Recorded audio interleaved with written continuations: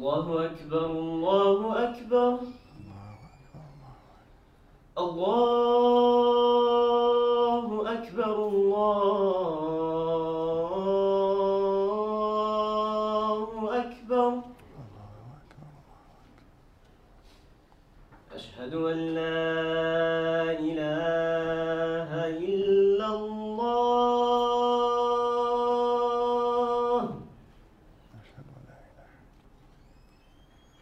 أشهد أن لا إله إلا الله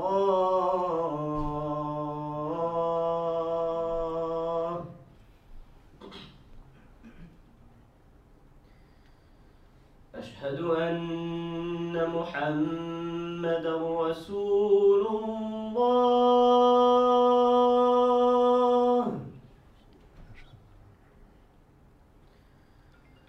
أشهد أن محمدا رسول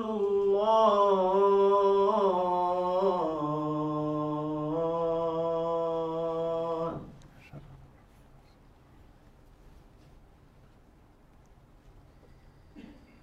حي على الصلاة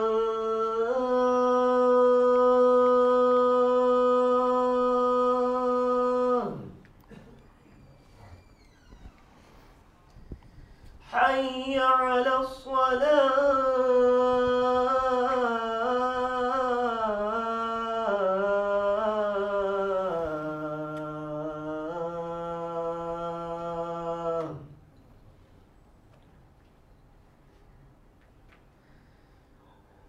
حي على الفلاح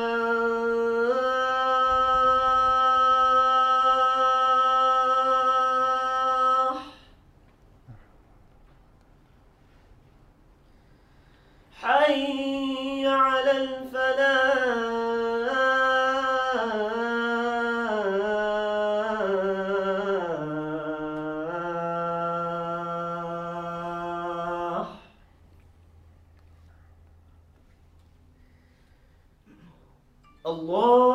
الله أكبر الله أكبر لا إله إلا الله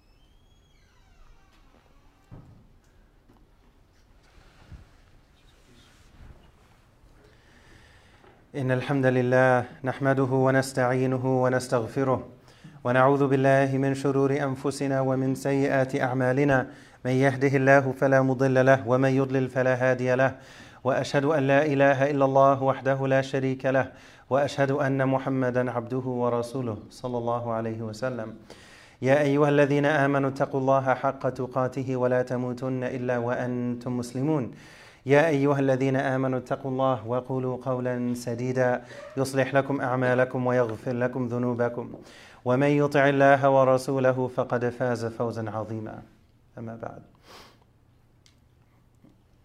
Imam al-Shafi'i, one of the greatest scholars in our history, may Allah have mercy on him, he said that if Surah Al-Asr were to be the only surah revealed, then it would suffice, it would be enough. Of course, this is hyperbole, but his point is, this surah, although it's very short, one of the shortest in the entire Quran, it's one of 3 surahs that only have 3 ayat. It's very short, but it's very, very precise and concise regarding what we do need to prioritize, and also, ipso facto, what we do not need to prioritize. At the beginning of the surah, Allah swears by time. And when you go through the Quran, Allah only swears by something positive. وَالضُّحَى وَاللَّيْلِ إِذَا سَجَى وَالْفَجْرِ وَلَيَالٍ عَشْرٍ وَالشَّمْسِ وَضُحَاهَا وَالْقَمَرِ إِذَا تَلَاهَا. Allah swears by time, but it's not just time as a generic concept, but when you think of Asr prayer, it's all the way at the end of the day. Whatever sunlight is left, it's as if that sunlight is being juiced, it's being squeezed. What do you call juice in Arabic? Asir, as the same root. Allah swears by time, but the feeling here is very, very limited time. Allah swears by time that what? What's the second half? The first half, Allah swears by something. The second component, there's the response to it. There's the oath and the response to the oath. وَالْعَصْرِ إِنَّ الْإِنسَانَ لَفِي خُسْرٍ. Allah swears by time. Then what's the second component? There's no doubt whatsoever that the individual is in a deep state of loss, that the human being is in a deep state of loss. There's a very subtle but important wrinkle here. If you notice, Allah uses the term insan, the individual human being. Allah didn't say nas. The Quran is always very precise. If Allah uses a specific word, it's for a reason. And if Allah does not use a word, it's for a reason. Allah says there's no doubt the individual human being is in a deep state of loss. And then what's the third and final ayah? إِلَّا الَّذِينَ آمَنُوا وَعَمِلُوا الصَّالِحَاتِ وَتَوَاصَوْا بِالْحَقِّ وَتَوَاصَوْا بِالصَّبْرِ. Allah swears by time that the human being is in a deep state of loss, except for those who believe and they do good deeds, and وَتَوَاصَوْا بِالْحَقِّ وَتَوَاصَوْا بِالصَّبْرِ. And they advise with truth and they advise with patience. That's a very rough translation and explanation. Regarding the problem, Allah mentions individualism. There's a time and a place, and what's so beautiful about our deen is we have this the pendulum constantly swings between the group and the individual. The group and the individual. It's better to pray fard, the obligatory prayers, together with other people. But then sunnah you pray alone, as a norm. So there's a time and a place for this, there's a time and a place for that. There are rewards specifically for praying the obligatory prayers communally in the masjid, and there's actually extra reward if you pray sunnah nafil prayers at home. There's this constant balance between the individual and the group, but the overall emphasis in our deen is the community, the group. If a person only focuses on themselves, we live in a very individualistic society, in a hyper-individualistic time. Nafsi, nafsi, on steroids. It's all about me. Anyone else, everyone else, good luck to you. Don't bother me. I'm only focused on me. As a norm, unfortunately, this is what we see in this society, in American society, in Western society, and then it's especially heightened with social media and other things mixed in. Those tools are a double-edged sword. There can be a lot of good, there can also be a lot of not so good. And if a person isn't careful, if they don't walk that tightrope of their niyyah, of their intention carefully, then the intention becomes clouded and it starts to become more and more about the individual, not so much about the group, the community, or whatever the noble cause may be. In this surah, Allah criticizes the individual who's hyper-focused on individualism. And this is contained within the language. إِنَّ الْإِنسَانَ لَفِي خُسْرٍ. There's no doubt the individual human being, i.e. the individual person, if they isolate themselves from the community and they're only focused on themselves, then there are issues that come with that. But then for the solution, Allah mentions, except for those who, the plural, community, we need each other. There are many examples of this in the Quran, in hadith literature. The believers are supposed to be like one body. What happens if you have a fever? From the neck down, your body doesn't go to work and then your head, with the fever stays at home. Obviously, it doesn't work like that. It's connected. It has to be connected.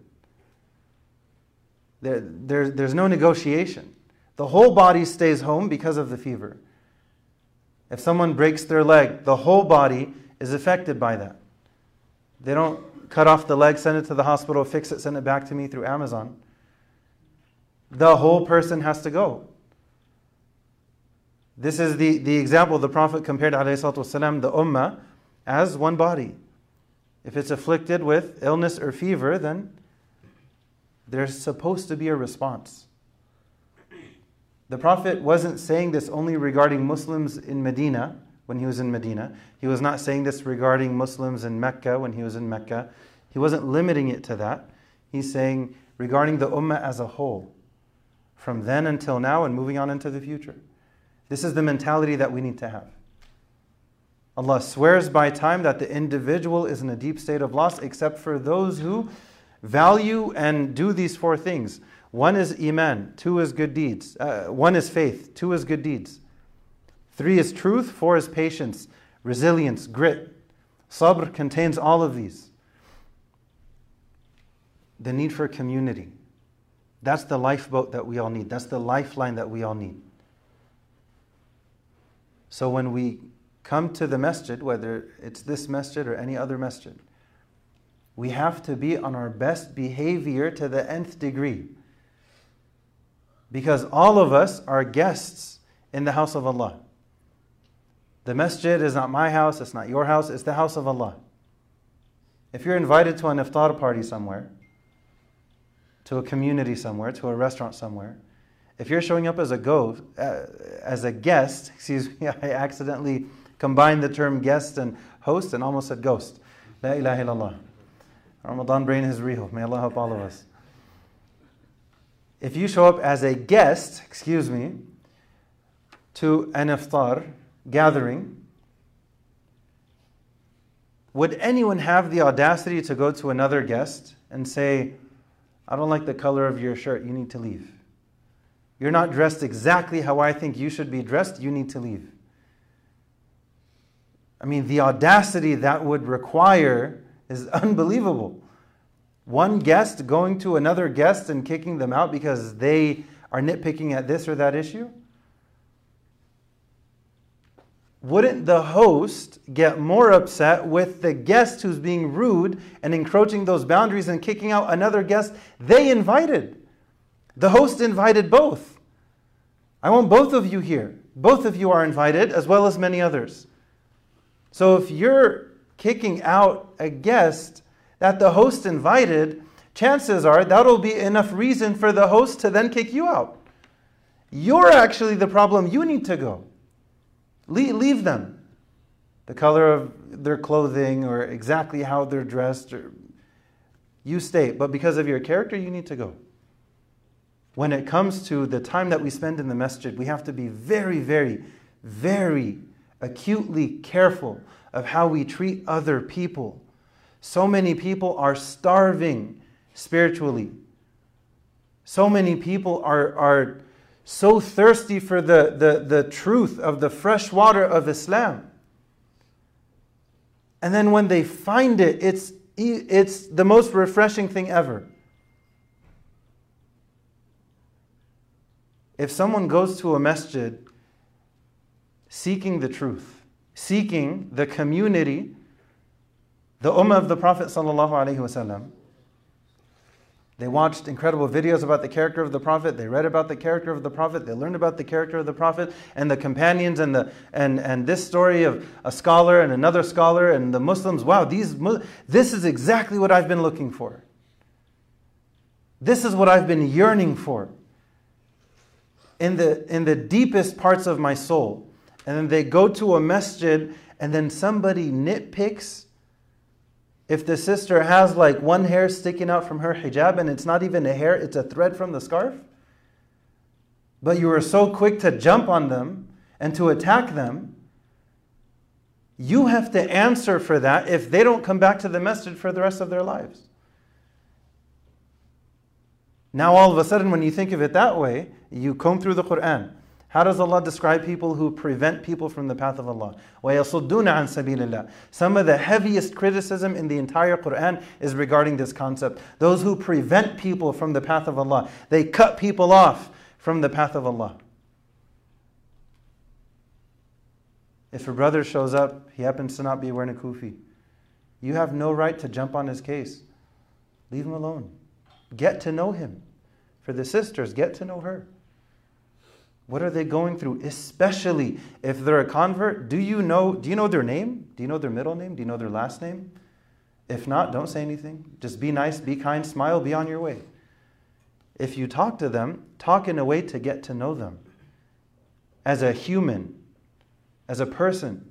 And then if they happen to open up to you and say, I just took my shahada last week, I'm actually living on the streets, my family kicked me out. All of a sudden, oh wow, I'm glad I didn't jump on your case for not wearing a kufi. They're struggling to survive. Now you know, okay, how can I help you in the most important area of your life that you need help with?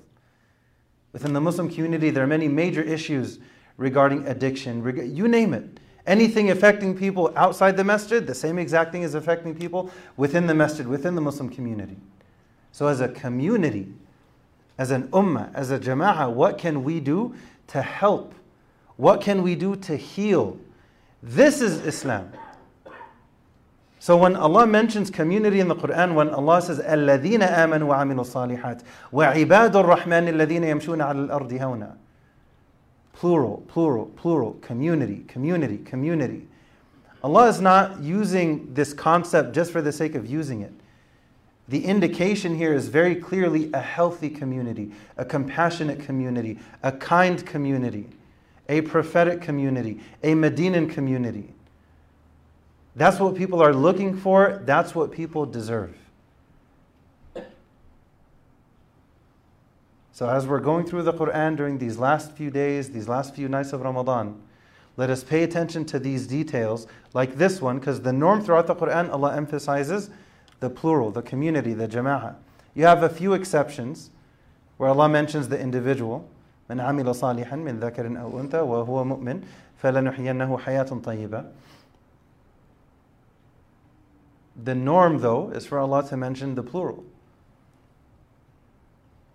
So we should take a step back and reflect and think, okay, how am I being affected by the Quran? How am I benefiting from the Quran? This is the month of the Quran. I've been spending time with the Quran. Have I become more kind? Have I become more generous? Have I been smiling a little bit more?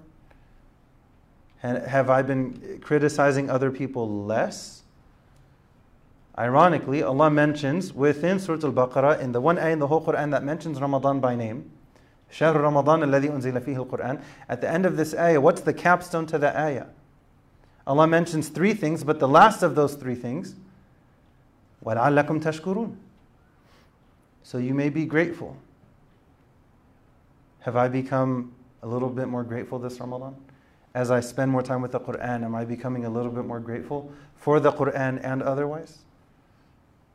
When iftar is served, am I too busy complaining that there's not enough salt in the food? Okay, it's an easy solution. Take some salt, put it in the food. It's better for it to not have enough as opposed to having too much. You can't fix that as easily. So what are we really getting out of this month of Ramadan? What are we prioritizing? And that's reflected in a person's hal. It's reflected in a person's state. It's reflected in their mannerisms, in their manners, in their character. Have I become more grateful this Ramadan? Not just gratitude with my words, which is very important, to say Alhamdulillah, to thank Allah verbally, but have I taken it a step further? Have I lived my gratitude? If somebody gets a raise at work, you know how you can live your gratitude? Take a little bit of money from that raise and give it in sadaqah.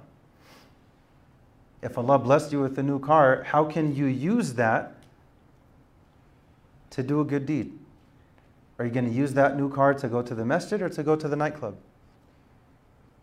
How can I live my gratitude? How can I show Allah my gratitude for the blessings that He's given me? The words are important, but it's far more impactful and effective if a person takes it further. and they produce actions that are rooted and grounded in gratitude. اعملوا آل داود شكرا وقليل من عبادي الشكور. Sayyidina Sulaiman, he's a prophet and a king. He has the most unique kingdom ever in human history. Allah says, do acts of gratitude. اعملوا آل داود شكرا. You have this amazing army, you have all this wealth, you have all this power, you have control over the wind and the jinn, and you have this army of people and birds, and incredible. It sounds like something out of Netflix. Allah tells him, do good deeds. Notice this, the specific command is rooted in amal, not ilm. Is rooted in action, not knowledge. Knowledge precedes action by default, because we have to know what to do and how to do it. He has these blessings. Living in America, we have incredible blessings. What are we doing with them? Are we using them in ways to bring us closer to Allah, like Prophet Sulaiman? Or are these blessings dragging us further and further away from Allah? It's up to us to decide how we interact with the blessings that Allah has given us. We ask Allah to make us from among the grateful. We ask Allah to make us from among those who learn the Quran and also live the Quran. We ask Allah to make it easy for us to benefit from this blessed month as much as we can. We ask Allah to accept any of our good deeds from this month, especially during these last 10 nights, and we ask Allah to overlook any and all of our shortcomings. ربنا تقبل منا إنك أنت السميع العليم وتب علينا إنك أنت التواب الرحيم وآخر دعوانا الحمد لله رب العالمين.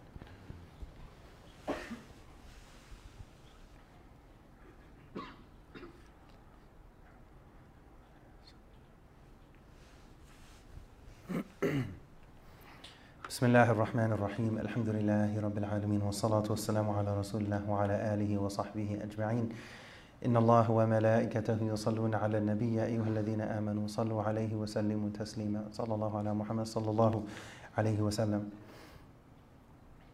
I want to conclude with a brief example in the Quran, and there are many examples like this. There are dozens of examples like this in the Quran. Dozens of times in the Quran, Allah pairs two concepts together, perfectly intentionally. Allah mentions those who pray and those who give charity. Look at the very beginning of the Quran after Alif Lam Mim, ذَلِكَ الْكِتَابُ لَا رَيْبَ فِيهِ هُدًى لِلْمُتَّقِينَ. This book is the guidance that we've been looking for. And how does Allah describe people of Quran from the very beginning within the Quran? Who are people of taqwa? Who are al-muttaqeen? الَّذِينَ يُؤْمِنُونَ بِالْغَيْبِ. Those who believe in the unseen. Again, the plural. Allah didn't say الَّذِي, Allah said الَّذِينَ. Those who believe in the unseen. الَّذِينَ يُؤْمِنُونَ بِالْغَيْبِ وَيُقِيمُونَ الصَّلَاةِ. And they establish prayer. وَمِمَّا رَزَقْنَاهُمْ يُنْفِقُونَ. And they give from what Allah has given them. Many times in the Quran, Allah pairs these two concepts together. Those who pray and those who give charity. Because when we pray together, what's supposed to happen is there's supposed to be fruit that comes from that practice. All of a sudden, after prayer one day, someone mentions to another friend, another community member that, hey, I heard so-and-so's in the hospital. Let's go visit them. Social charity. Hey, the masjid needs help, power washing, whatever, the sidewalk, the parking lot. Hey, let's get our kids who are in scouts, let's do that together. There's supposed to be this, think of a flowing river. Prayer is supposed to lead to good deeds being produced. And what Allah highlights specifically, charity can be monetary, charity can be social. When some poor companions, they came to the Prophet and they said that, there are these wealthier companions, they can give charity, but we can't give. There are these other good deeds that we're both doing. We're praying, they're praying, we're fasting, they're fasting. But they have more wealth, they can give more charity. So the Prophet taught them, ﷺ, different types of charity. Every time you say Subhanallah is a charity. Alhamdulillah is a charity. So every type of dhikr is a charity. Removing something harmful from the road is charity. Helping a blind person is charity. So look at how the Prophet responded. Even if you can't give monetary charity, you can do different good deeds, and that'll count as charity in your favor. So they got excited because they felt like now we have a leg up on the competition. Now we know something that they don't know. That all these other types of good deeds count as charity, so we don't have money to give, but we can we can live these different types of social charity. But then the wealthier companions, they found out as well. They went back to the Prophet and complained and said, now they know about it too. The Prophet said, ذَلِكَ فَضْلُ اللَّهِ يُؤْتِيهِ مَن يَشَاءُ وَاللَّهُ ذُو الْفَضْلِ الْعَظِيمِ. This is Allah's bounty. He gives it to whoever He wills. The secret, though, is in the intention. So I'm here from Sacramento, California on behalf of Ihsan Foundation for West Africa. Ihsan has been around since 1996. Amjad Bhai and others in the community are already familiar with Sheikh Ahmed Bangura and the work that Ihsan has been doing. This community has supported and sponsored projects in the past already through Ihsan.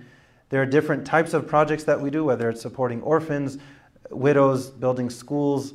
We're in the process of raising money to build a hospital. It's in the works in Sierra Leone. There are many different types of projects that we're doing. If you want to stop by and give cash, check, credit card, Apple Pay, whatever works for you, then please do so. But the specific project that I'm here for today is for Somalia drought relief. They're facing their worst drought in years, in decades. I'll give you two figures and I'll conclude. $40 will feed a family of 9 for a month.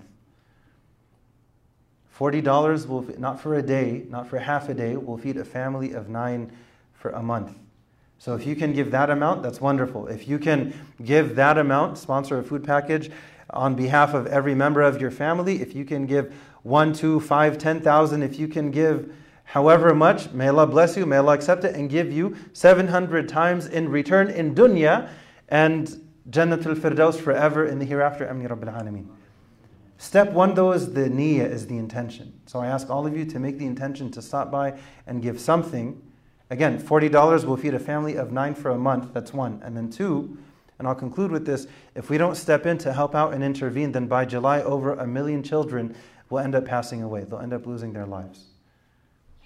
So we ask Allah to help them. We ask Allah to help us to help them.